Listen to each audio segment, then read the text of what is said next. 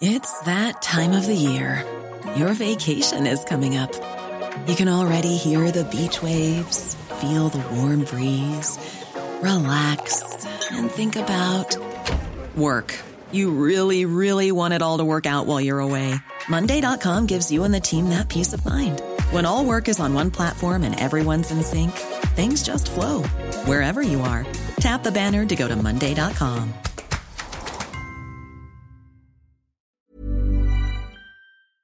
In 2020, events have yet again shone a light on racial inequalities across the globe.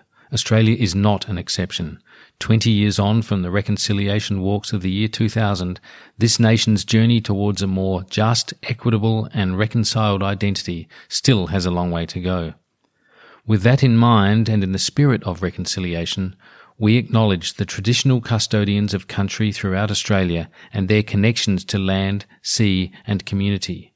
We pay our respects to their elders past, present and emerging, and extend that respect to all Aboriginal and Torres Strait Islander peoples today. I asked the Prime Minister, how good is Australia? Please explain. Mate, this is just impossible. Too many people were confused. You bet you are. You bet I am. I have always believed in miracles. That's not a policy. Not now, not ever. I mean, these comments are completely inappropriate. Oh, I'm sure she's right. But I ain't spending any time on it. how pathetic. You're a classic space invader. Disgusting, mud-sucking creatures. You should be ashamed of yourselves. Oh, fair shake of the sauce bottle, mate. Taste of democracy, very good. Hello, Mark Kenny here with yet another Democracy Sausage from the Australian National University. The novel coronavirus continues to shape the world in 2020, and while Australia got off lightly in the first 6 months, the situation in the second most populous state of Victoria continues to cause alarm. At 17 deaths yesterday, August 9, was the country's worst day yet, but the daily news on infections was more encouraging, with the number dropping below 400 for the first time in a fortnight or so. Victoria's descent into infection hell has stopped the state economy in its tracks and is hammering the national recovery as well. And now everyone knows it could happen again, and it could happen elsewhere. Interestingly, the first significant cracks have appeared in the Federation too. If you're listening in America, where the Trump administration has tragically politicised the pandemic from the beginning, this might sound quaint, but it could be critical in the way governments perform from here and in how Australians view their leaders. The Northern Territory will become the first jurisdiction to hold an election during this pandemic, and it seems the crisis atmosphere is already affecting the outcome as voters reward incumbents for the job they're doing. We'll know more about that on August 22. Today, however, we're going to look at the national political situation with two of the sharpest minds in the business. My regular Democracy Sausage partner, Dr. Maria Taflaga, who is lecturer and is also director of the Centre for the Study of Australian Politics here at the ANU. Hi there, Maria. Hello, everyone. And I'm also delighted to welcome one of the most recognised, connected and incisive commentators on national political affairs, author and columnist Niki Savva. Hi there, Niki. G'day. It's terrific to have you here. I've wanted to have you on Democracy Sausage for some time, so I'm glad we've brought that about now. You wrote last week about the match-up between Josh Frydenberg and Jim Chalmers, the Treasurer and Shadow Treasurer, respectively. They're both quite impressive characters. What was your central point there? Well, I think the point basically was that the economy will decide the fate of the next election, will decide the result of the next election. So the contest between these two men, one the Treasurer, the other the Shadow Treasurer, will have a huge bearing on the result.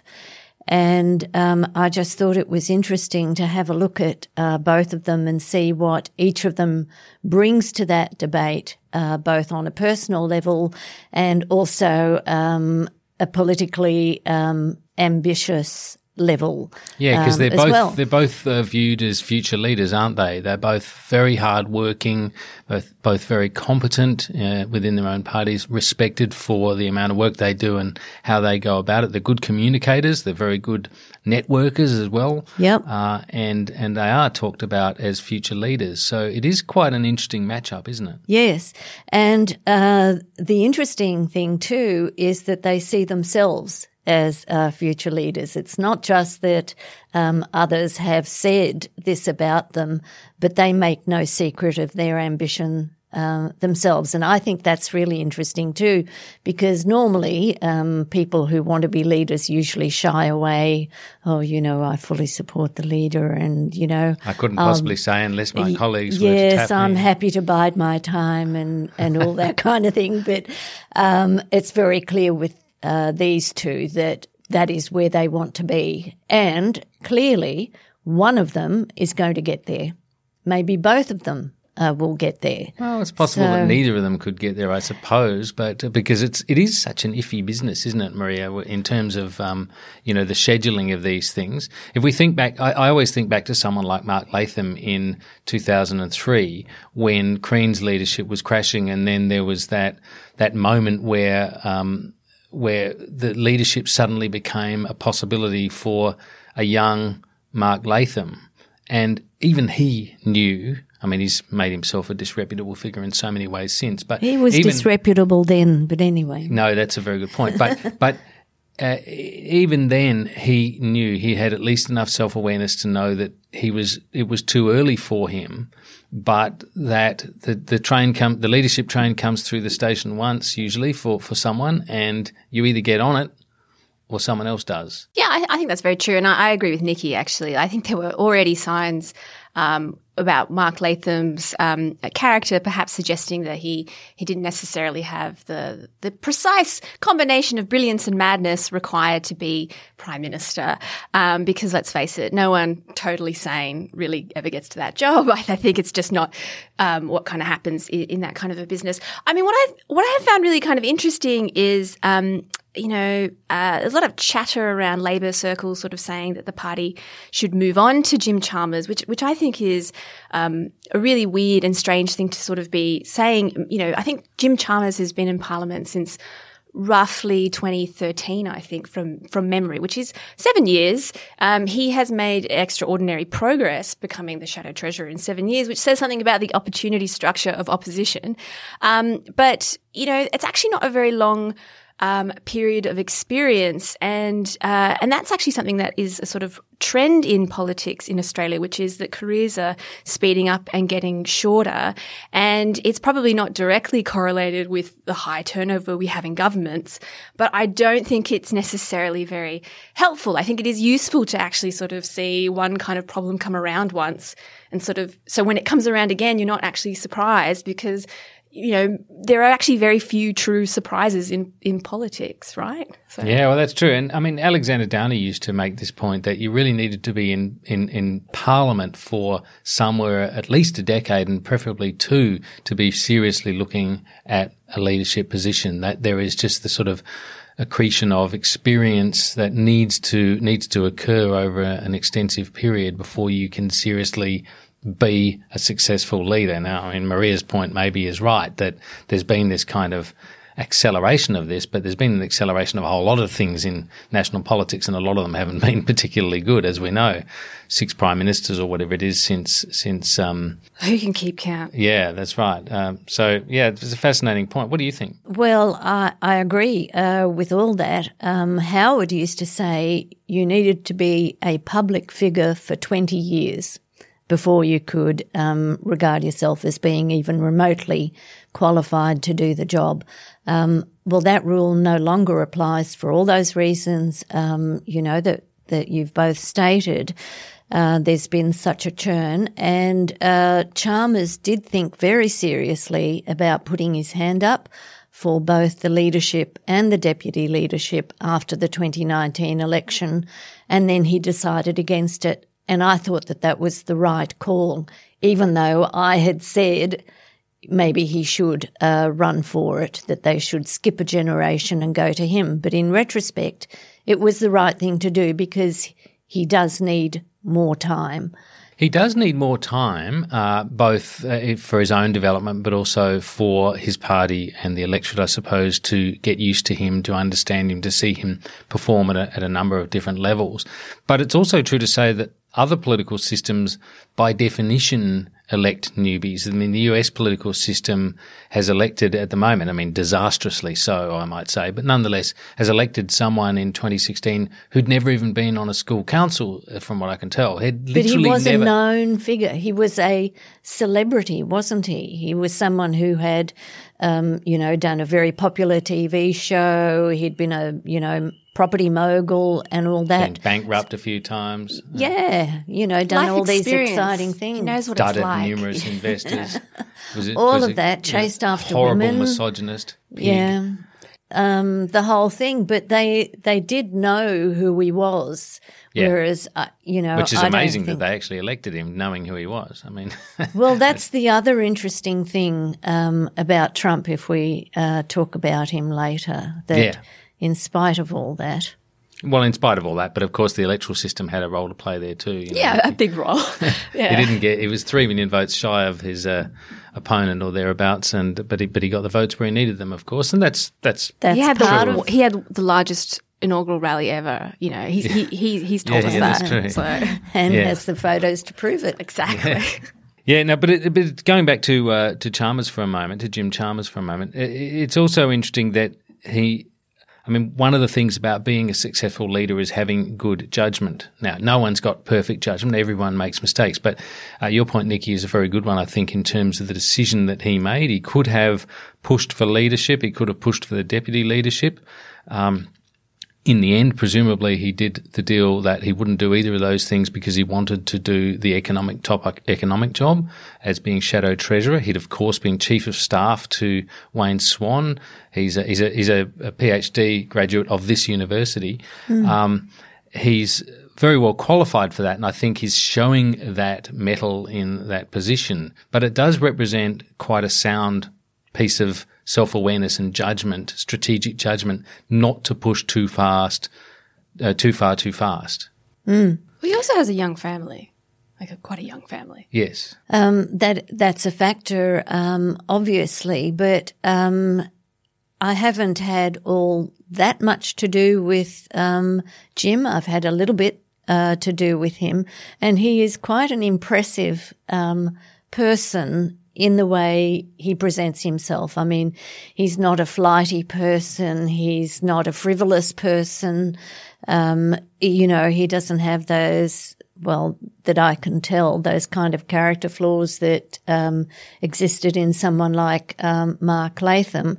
I think he's a very solid and a very substantial and a very decent person, and who's very well connected to his community as well. So he brings that to it, and he is across his brief all the time. He knows that stuff backwards. So that's another way he is very evenly matched with Frydenberg, where, Frydenberg also presents very well, has a young family, comes across as a decent person, consummate networker, all of that. So I just think it's in some ways an even more interesting contest than the one between the Prime Minister and the opposition leader. Yes, particularly because, as I think we've all been saying, the economic dimensions of this COVID crisis are going to be so critical in a political sense as well. So how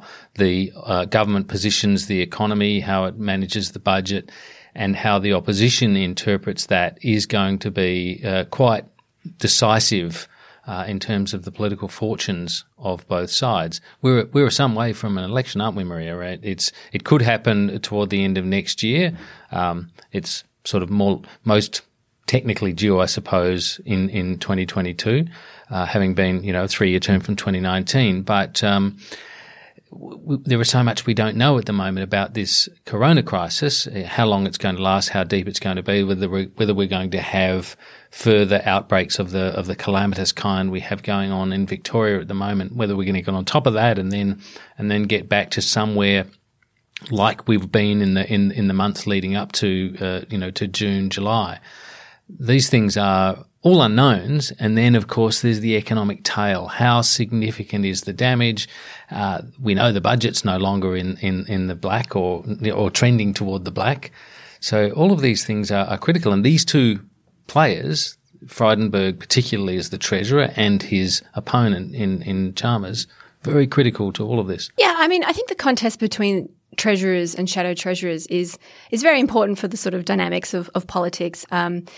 If you look at Wayne Swan, for example, who arguably was quite a successful treasurer, but he could never dominate the chamber. He could just never assert his authority over, a sort of a string of opposition counterparts. And I think that is one of the reasons why, Labor was never able to sort of sell its message on the GFC. The other is that they sort of tried to have their cake and eat it too, like achieve a public policy goal over here, but actually, and try to bank the political benefits over there, and they got all mixed up. And we can kind of see that a bit actually with what has sort of happened with potentially with the Dan Andrews government and hotel quarantine. It appears to be at some point it was conceived of as a job creation scheme rather than a sort of public health quarantine measure. But to go back to your original point about the political contest, I guess I would sort of say two things.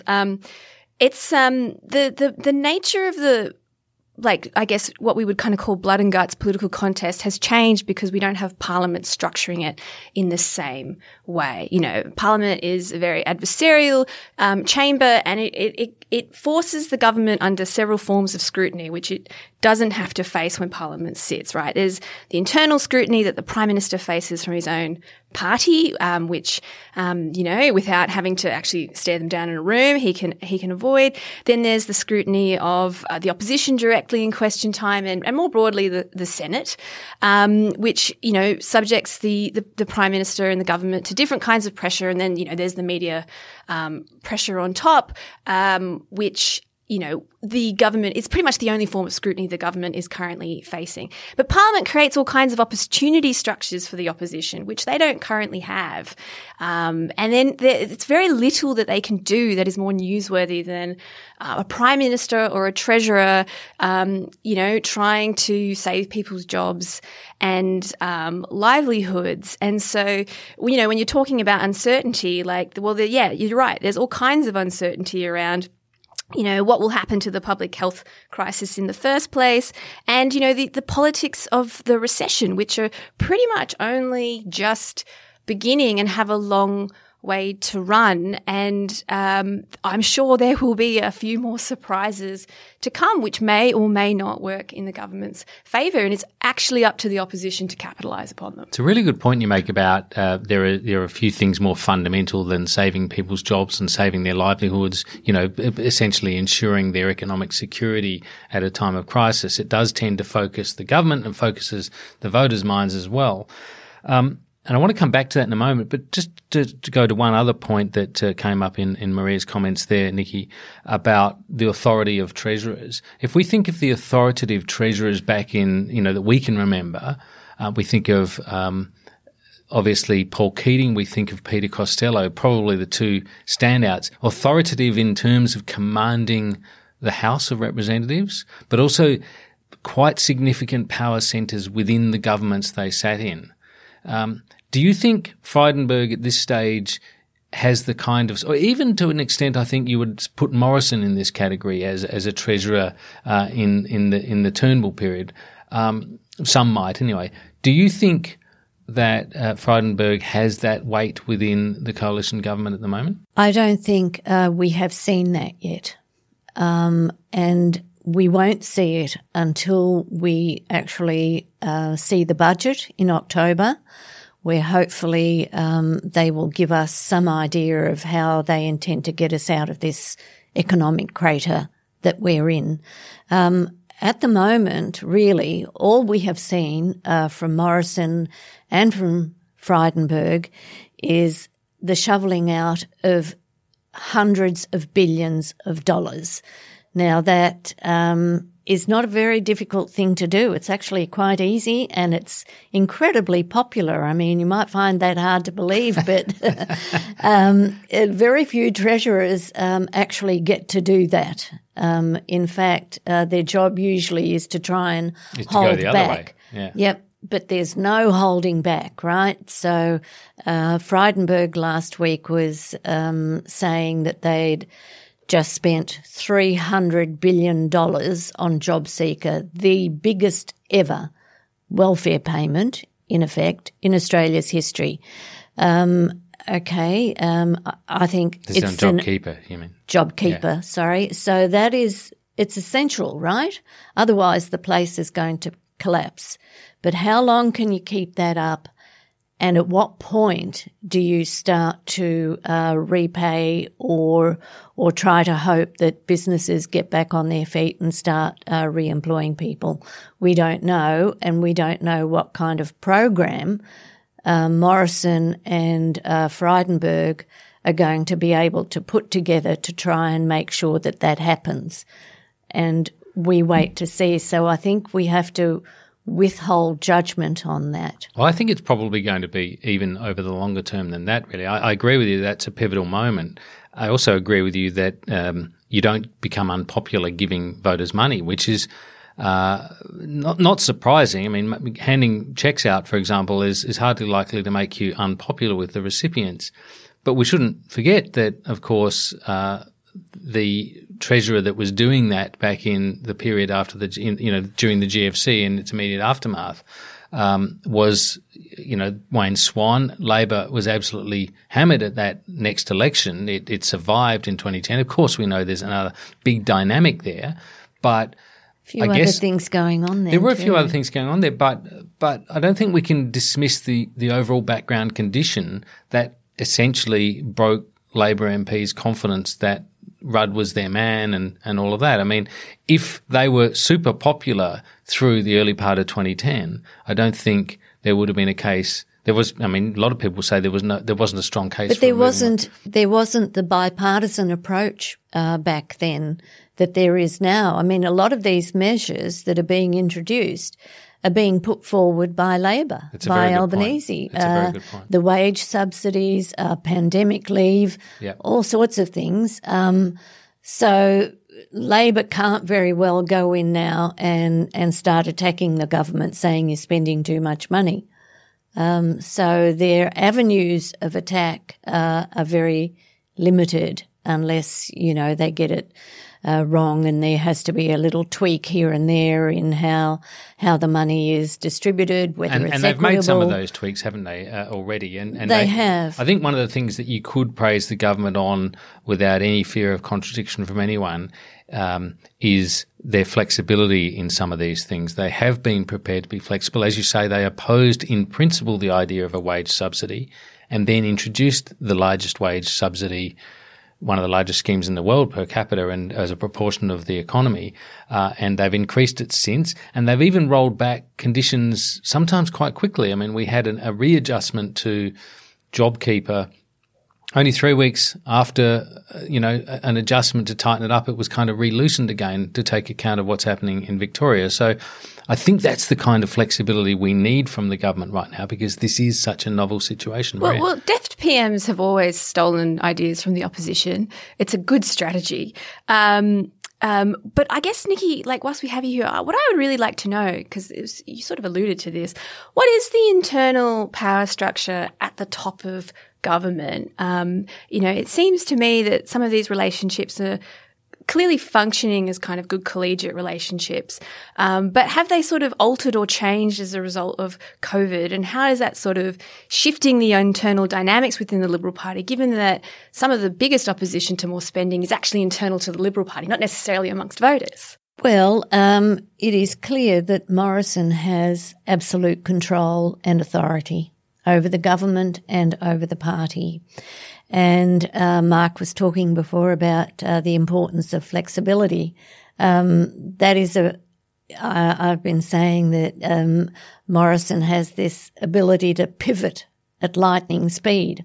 I mean, if you look at it, if you go back, Morrison, in effect, has made the wrong call at every single stage. He's opposed lockdowns. He's opposed school closures. He's opposed wage subsidies. He's opposed pandemic leave. Border closures. And border closures.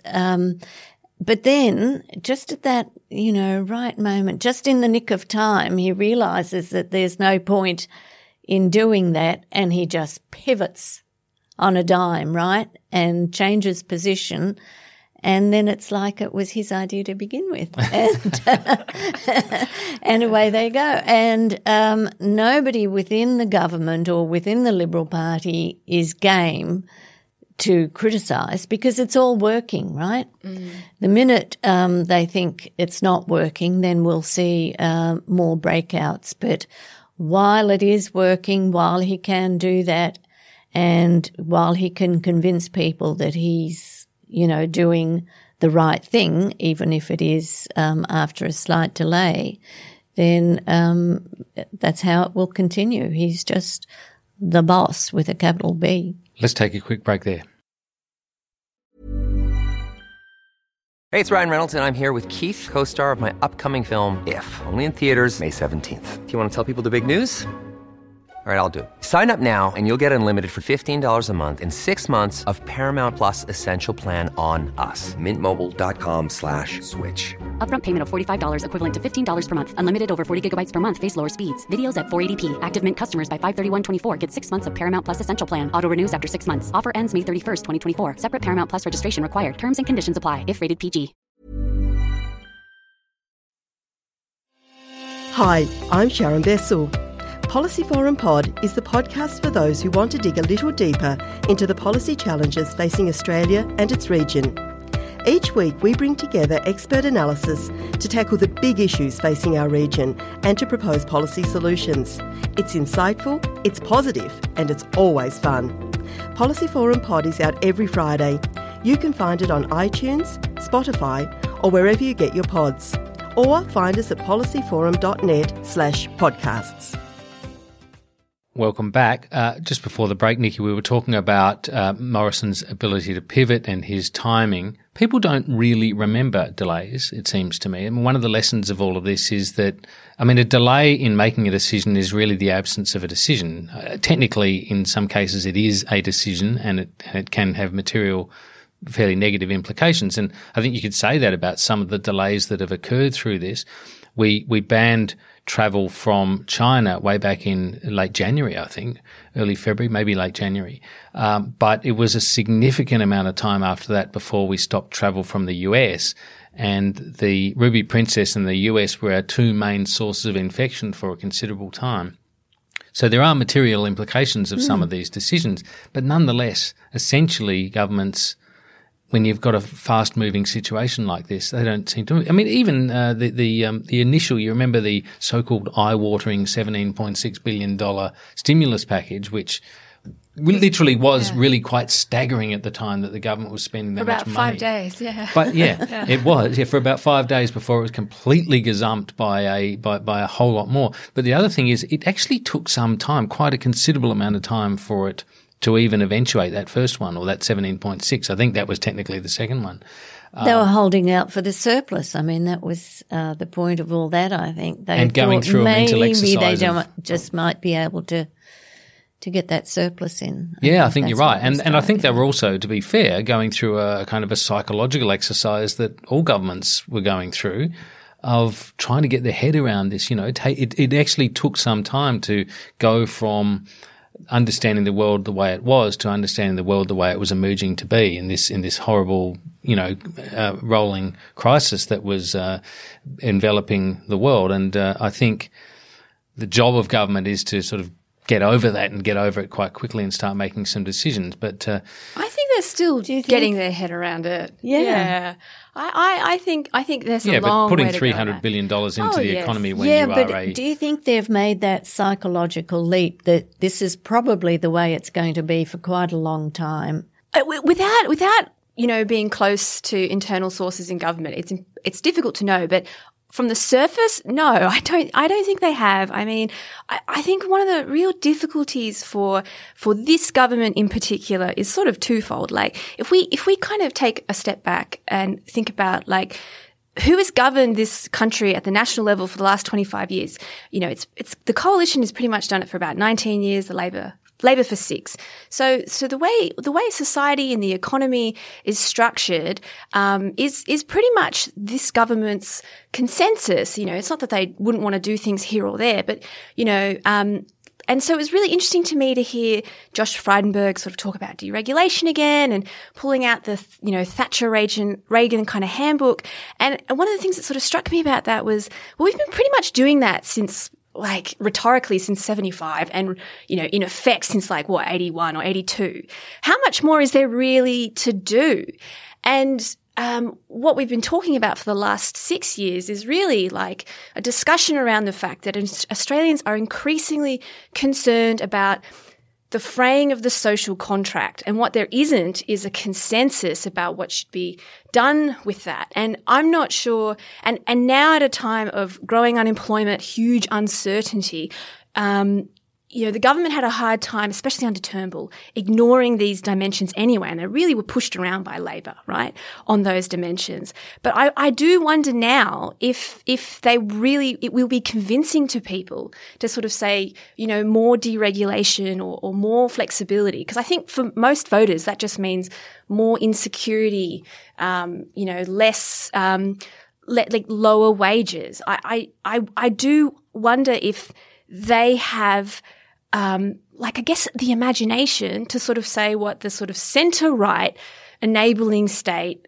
enabling contract looks like. You know, like, how are they going to build opportunities for frightened people? I can't see that yet. Well, I agree. It's an interesting question. I mean, I suppose it's most easily encapsulated in the initial and quite persistent use of the idea of snapback, which has sort of gone away now as a you don't hear it mentioned, but it has a different name now.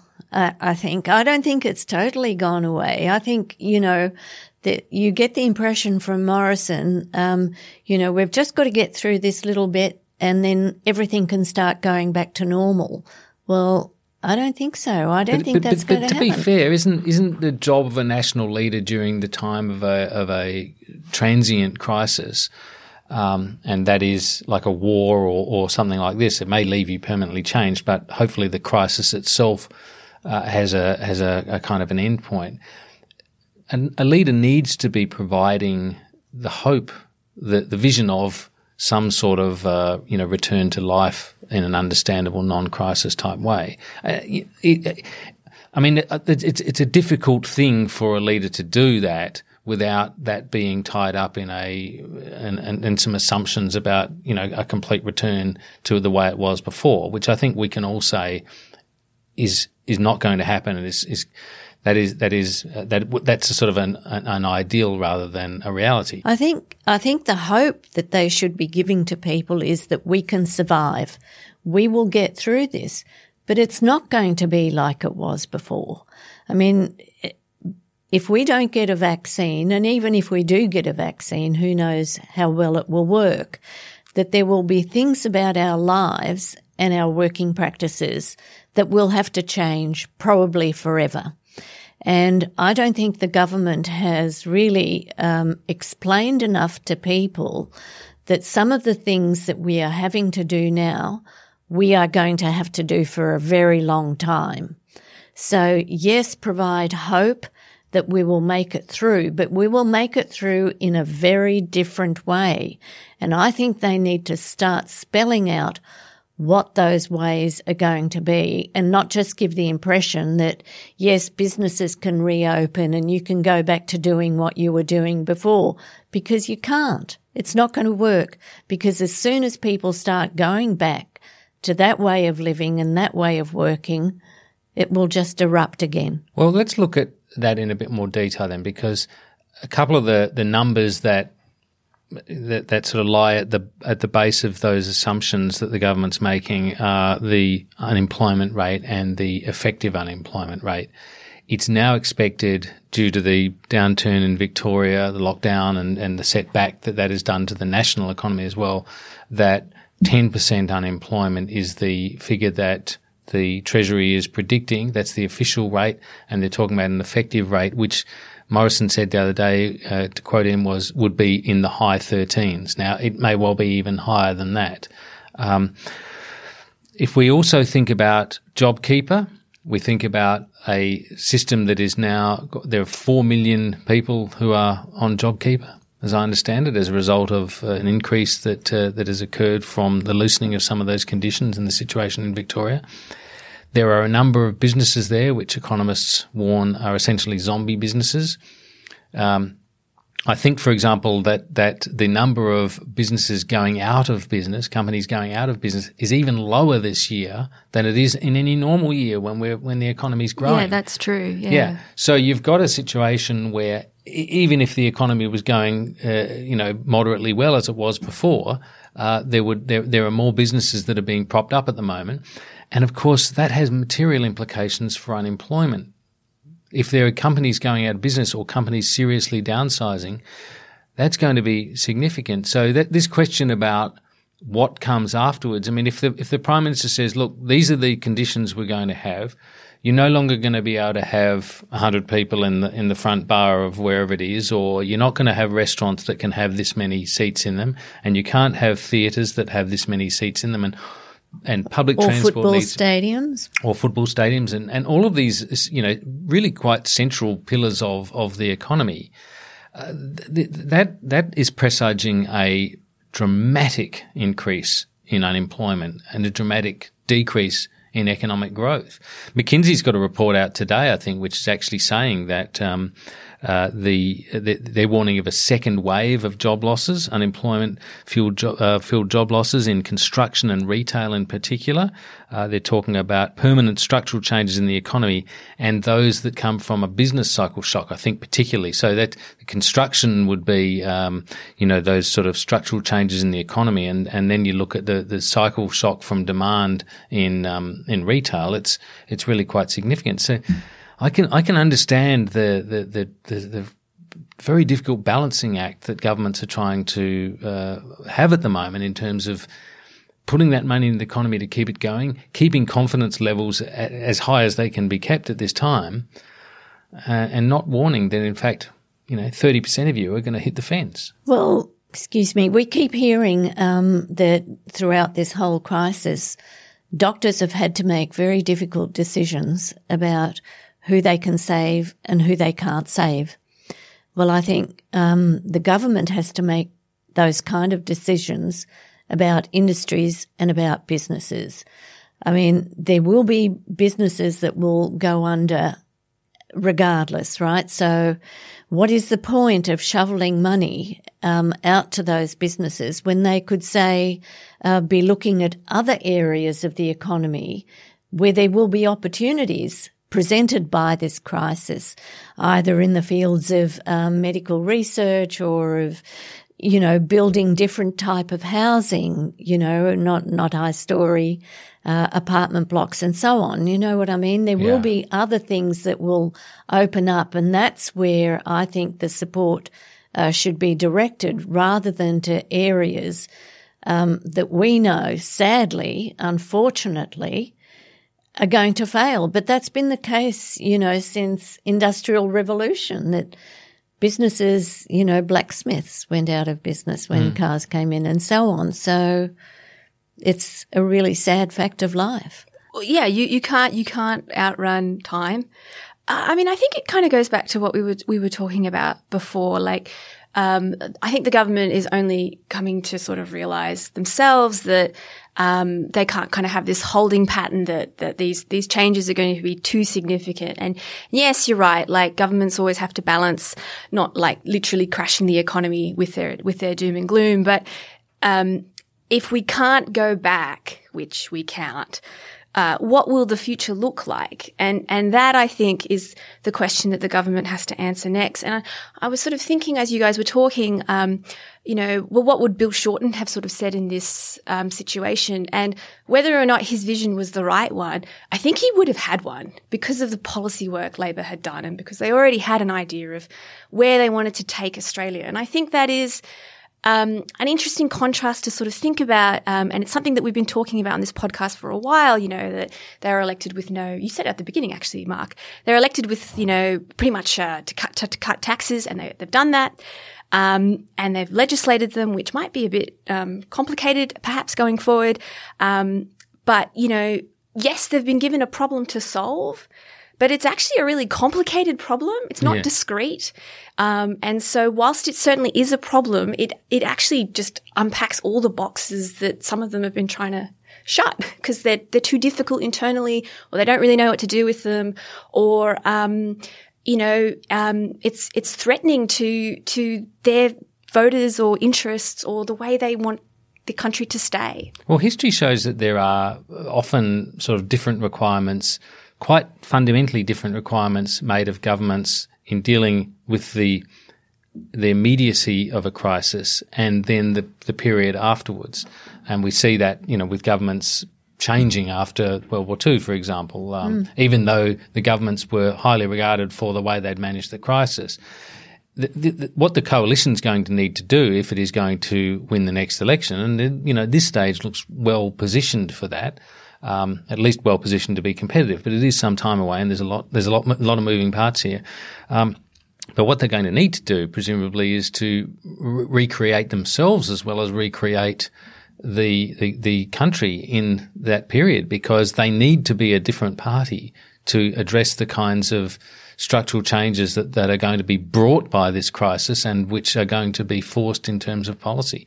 That's a pretty big ask of any political party, and particularly one where they've had so many recalcitrants that have essentially been the tail wagging the dog, as we know, pretty much since 2013. And all that, I think, says to me that the sooner Morrison can go to an election, the better it will be for him, because those sorts of really difficult decisions about recovery and reconstruction and all that will take a while to sort out. So the sooner he can have the election, which I think will be in the latter half of next year, the greater the chances will be that he will get re-elected.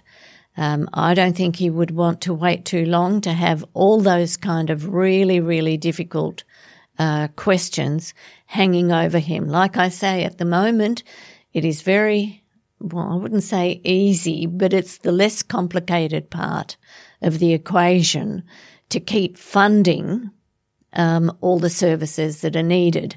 It's what comes next, I think, that would make life very difficult for government. Yeah, like his political style it was reactive before. And reactive is the right mode right now because the ground is shifting. And, as Niki sort of made the point, like he has very good self-preservation instincts, even if he doesn't necessarily make the right call in the first instance. And that just goes to his skill set, which is in communication and in sort of, structuring really simple narratives that appeal. Marketing. Yeah, which appeal to suburban voters. But yeah, I think that sort of becomes more complex as time goes by. And I guess it's not clear to me exactly how well the government functions as a generator of ideas. Like what are the relationships between, Morrison, Frydenberg, Christian Porter, and obviously Matthias Cormann is going, which would probably be a big loss to the government. But, how well do those relationships kind of function? Where are advice and ideas being funneling in from? What could we anticipate that what they're going to sort of suggest as a solution or as a potential pathway? I don't think you'd describe any of them as a policy wonk, would you? No. I mean, this is the great worry, I think. Where are the ideas going to come from? They'd come from Labor. From Labor. They just knock off the socialist edges, yeah. Well, they've been... Yeah, well, thank God for the opposition, I guess. There've been a few of them. It was interesting, going back to what Maria was just saying then, and to a comment you made before about Thatcher and Reagan. I mean, Morrison's instincts sometimes are, his first instinct sometimes isn't that good, but as you said, Niki, he has this fantastic ability to pivot, to adjust the message. And I thought it was quite interesting that Frydenberg cited Thatcher and Reagan in that speech at the press club. I was at that speech, and I thought it was interesting that he did it. My assessment of it was that they have shape-shifted so much in government that he was really just signalling to his backbench or to the base that, we believe in these values, even though everything we're doing at the moment is and they loved it. Hyper Keynesianism. Well, they did. But what was fascinating then, so I thought that was interesting. And whilst I have a lot of respect for Frydenberg, I thought it was a cumbersome piece of messaging.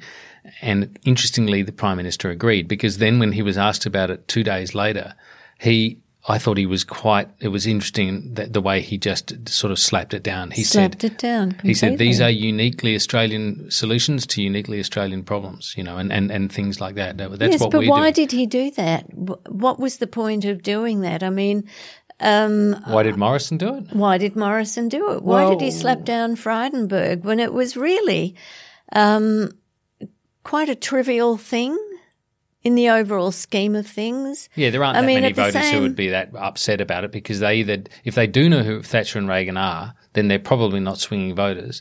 And if they don't, well, it sort of didn't really do any harm. Yeah, well, Craig Kelly was out there around the same time. He's a bright spark, isn't he? Yeah, he's hilarious. He's the one who says that Daniel Andrews should be doing 25 years in jail for manslaughter. For not giving voters hydroxychloroquine. Yeah, and that he should be up on manslaughter charges.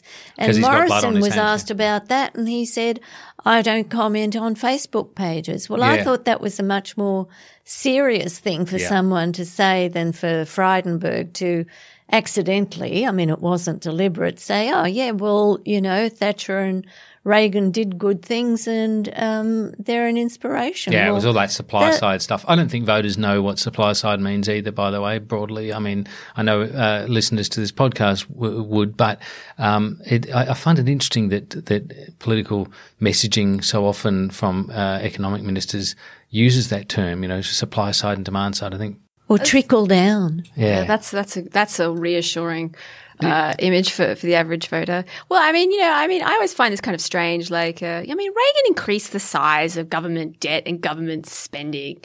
So, is that what he means? No, clearly not, And Thatcher was nowhere near as radical as people remember, or think. She was highly pragmatic, and she was. If she hadn't have done it, Callaghan and Healy would have basically done what Hawke and Keating did. That was already happening, already in train. And then Blair did. Well, precisely, yeah. And it's fascinating actually when you think about that, because a number of the things that she did, like unnationalising the coal industry, was a function of the post-war reconstruction that the Brits undertook, and they literally nationalised a whole bunch of industries, created the NHS, nationalised the coal industry. And she was undoing some of those things, whereas in Australia there were limitations on what could be done on that post-war reconstruction due to our federation and due to the resistance that came from the States. So yeah, it's quite fascinating the way all of these things have historical tales, but they also have quite interesting similarities in terms of crisis management and then what came after and how long it lasted.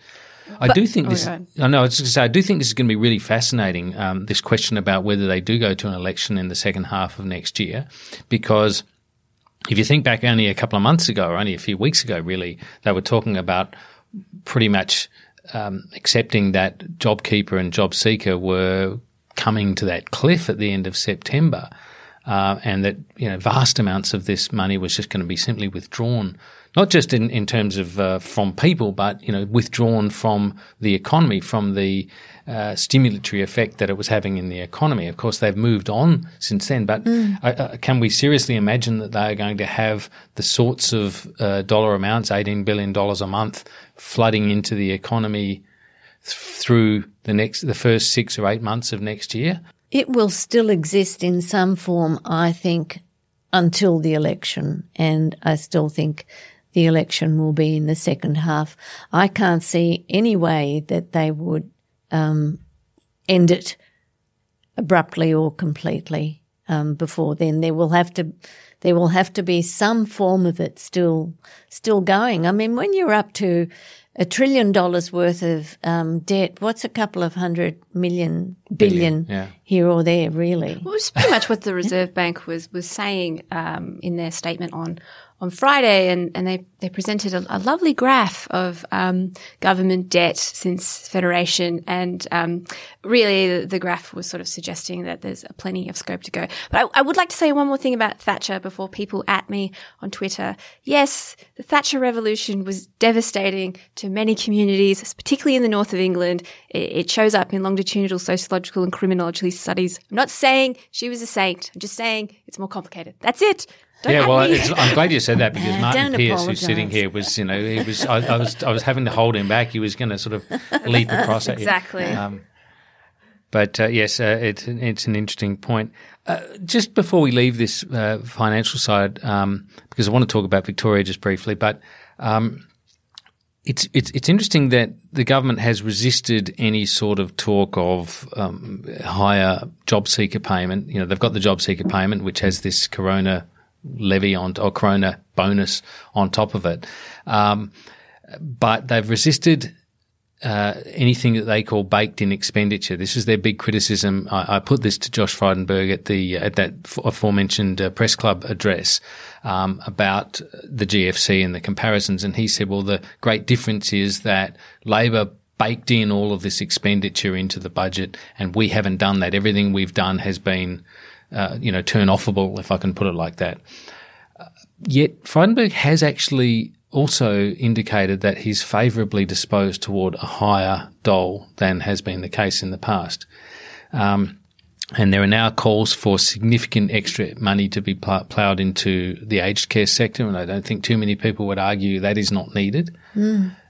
These are the sorts of transformations, aren't they, that they're going to need? These are the ideological journeys these conservative politicians are going to need to make if they are going to get through this. They're going to have to junk that idea that they can just at some point pull this money out of the economy and return to where we were. Well, they definitely can't go back to what New Start was before this crisis. There's no way they can do that. So it might not be at the level that it's been set now with Job Seeker, but they will have to find a more decent and a more livable level for people who can't find work, because quite simply the work isn't there. And quite simply there's a lot of them, and politically they become a much more important constituency as well, don't they? Yeah. Definitely. Well, this was one of the things after the 1990s recession that people who were unemployed, there were 1 million Australians unemployed as a result of that.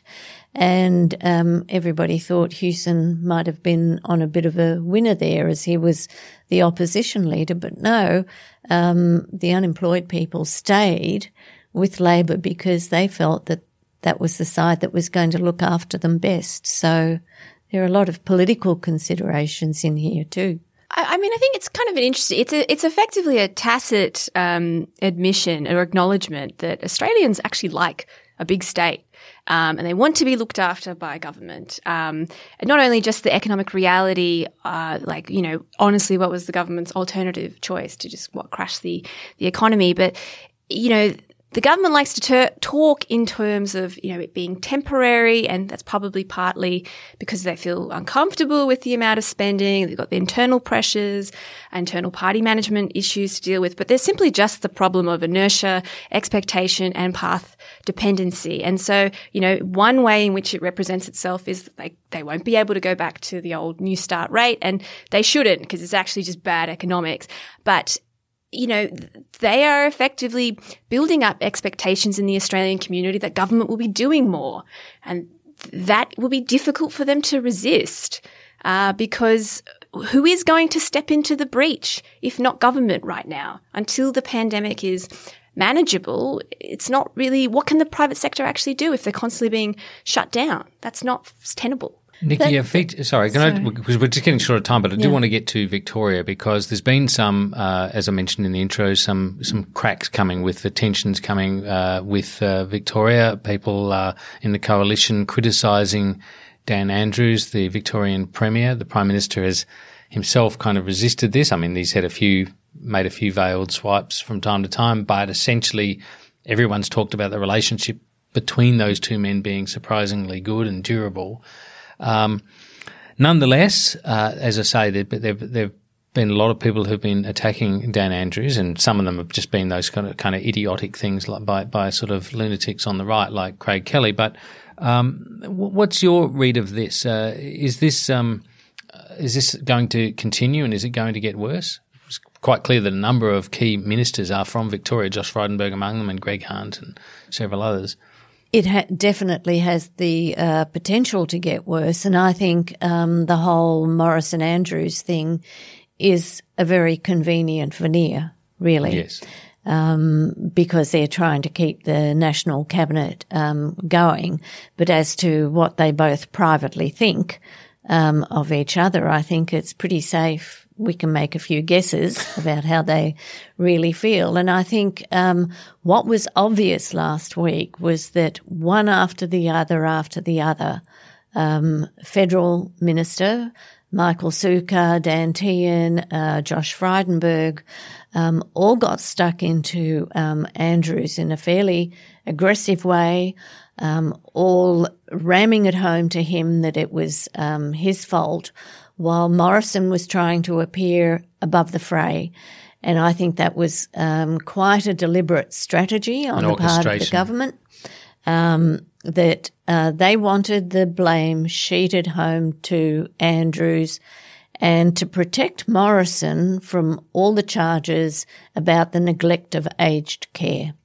And, I could be very cynical and say that this happened at a time when Newspoll was out in the field, and there was a deliberate attempt to ring-fence Morrison from that. And guess what? Looks like it worked. Because yes, that's right. I mean, what are those Newspoll numbers? 43-33 in favour of the coalition on primary vote, 52-48 on two-party preferred, and Morrison ahead on Better PM 60-25 against Albanese. So perhaps you're right. Perhaps that was all about inflicting a bit of damage on Victoria without Morrison himself being seen to be playing politics. Well, it comes back full circle to what we were saying right at the beginning, which is it's really hard for the opposition to criticise the government without Parliament. And if Parliament was sitting right now, every question in question time would be about aged care. Which is why Morrison didn't want Parliament sitting. Which is a joke. I mean, if everyone else has to Zoom and has to teach on Zoom and has to, attend all-day Zoom meetings, I think it's not above the wit of the Department of Parliamentary Services. No, they should be here. Highly intelligent MPs to do that if you can't come because you're stuck in a pandemic. Well, I know you think they should be here. I don't think they should be here, and I'll tell you why. Why? This is a COVID-free jurisdiction. Victoria is currently in such a state of lockdown that people can't go to the pub, they can't go to the cinema, they're not even allowed out of their houses at night time after 8 p.m. Queensland has closed the border to New South Wales and the ACT just on the basis of a relatively small number in New South Wales because the ACT doesn't have a hard border with New South Wales. And we're contemplating a situation where people are going to come in from all around the country into this completely COVID-free environment. For what? With quarantine restrictions, though. Those quarantine restrictions, everyone knows they give you some protection, but they are not absolute. And it is a high-risk endeavour for a low reward. And the community that is most affected by it hasn't had any say on it. I mean, look how popular the WA Premier and the Queensland Premier are for the way that they are rigidly enforcing the sort of health interests of their population. And yet in the ACT, the 500,000 people in this jurisdiction and its surrounds have had no say in a decision to allow a bunch of people to come here from a place which, I mean, there's 100 ACT residents on the border of New South Wales and Victoria at the moment not being allowed back into New South Wales in order to come back to Canberra. Such is the way this is being policed. And yet for politicians, people for whom I have some, let's say, lack of confidence in their ability to stay within the rules, just look at the way they wrote their travel allowances. I just think it's a pretty big call to be having a session of Parliament that could be being done virtually like everyone else is doing it. Well, no, I don't think it would work as well, just like a lot of other things. And Parliament sat during the 1919 pandemic, and it sat in Melbourne. And Queensland had border closures then, but they still managed to do it. So if they could do it in 1919, sit it in Melbourne. Well, that's what someone suggested. Send them. If they're so confident about these quarantine, if they're so confident about it, go to Melbourne. There's quite a few empty theatres there. I don't care where it's held, whether it's Canberra or Melbourne or Brisbane, a bit like the grand final of the footy. I don't care whether it's in Adelaide or Perth or Queensland, but it should be somewhere and it should be together, because it is the most effective way of holding the government to account. And I've been watching the Morrison press conferences now for quite a few months, and there is barely a question that he gets, that he answers, that he doesn't like. And he switches quickly to someone else and skates over it and then avoids it. So I think, he hasn't been perfect in his responses to COVID, and not as bad as Daniel Andrews, let's say, but still there are areas that he needs to answer for, and the best way that can happen is for there to be Parliament sitting with people in the same room at a safe distance. I just want Parliament to sit, whether it's in person or virtually, I think we can do this. And we should be doing it for all the reasons that Niki has said. It's our premier institution. Without representation, where does the legitimacy for government come from? Well, luckily this isn't a parliament, and so no one can call for a division, and I've got the microphone. Look, thank you so much, Niki, for coming in to Democracy Sausage. Pleasure. It's been absolutely terrific to have your views. Thank and we you look for forward to asking doing so me. again. And thank you, Maria, again, as always. Terrific to hear your views. And thank you for listening to Democracy Sausage. If you have thoughts or comments or would like to rate the podcast, please do so, and don't forget to hit subscribe if you haven't already. Until later in the week, goodbye from me, Mark Kenny. Bye. Ta-da.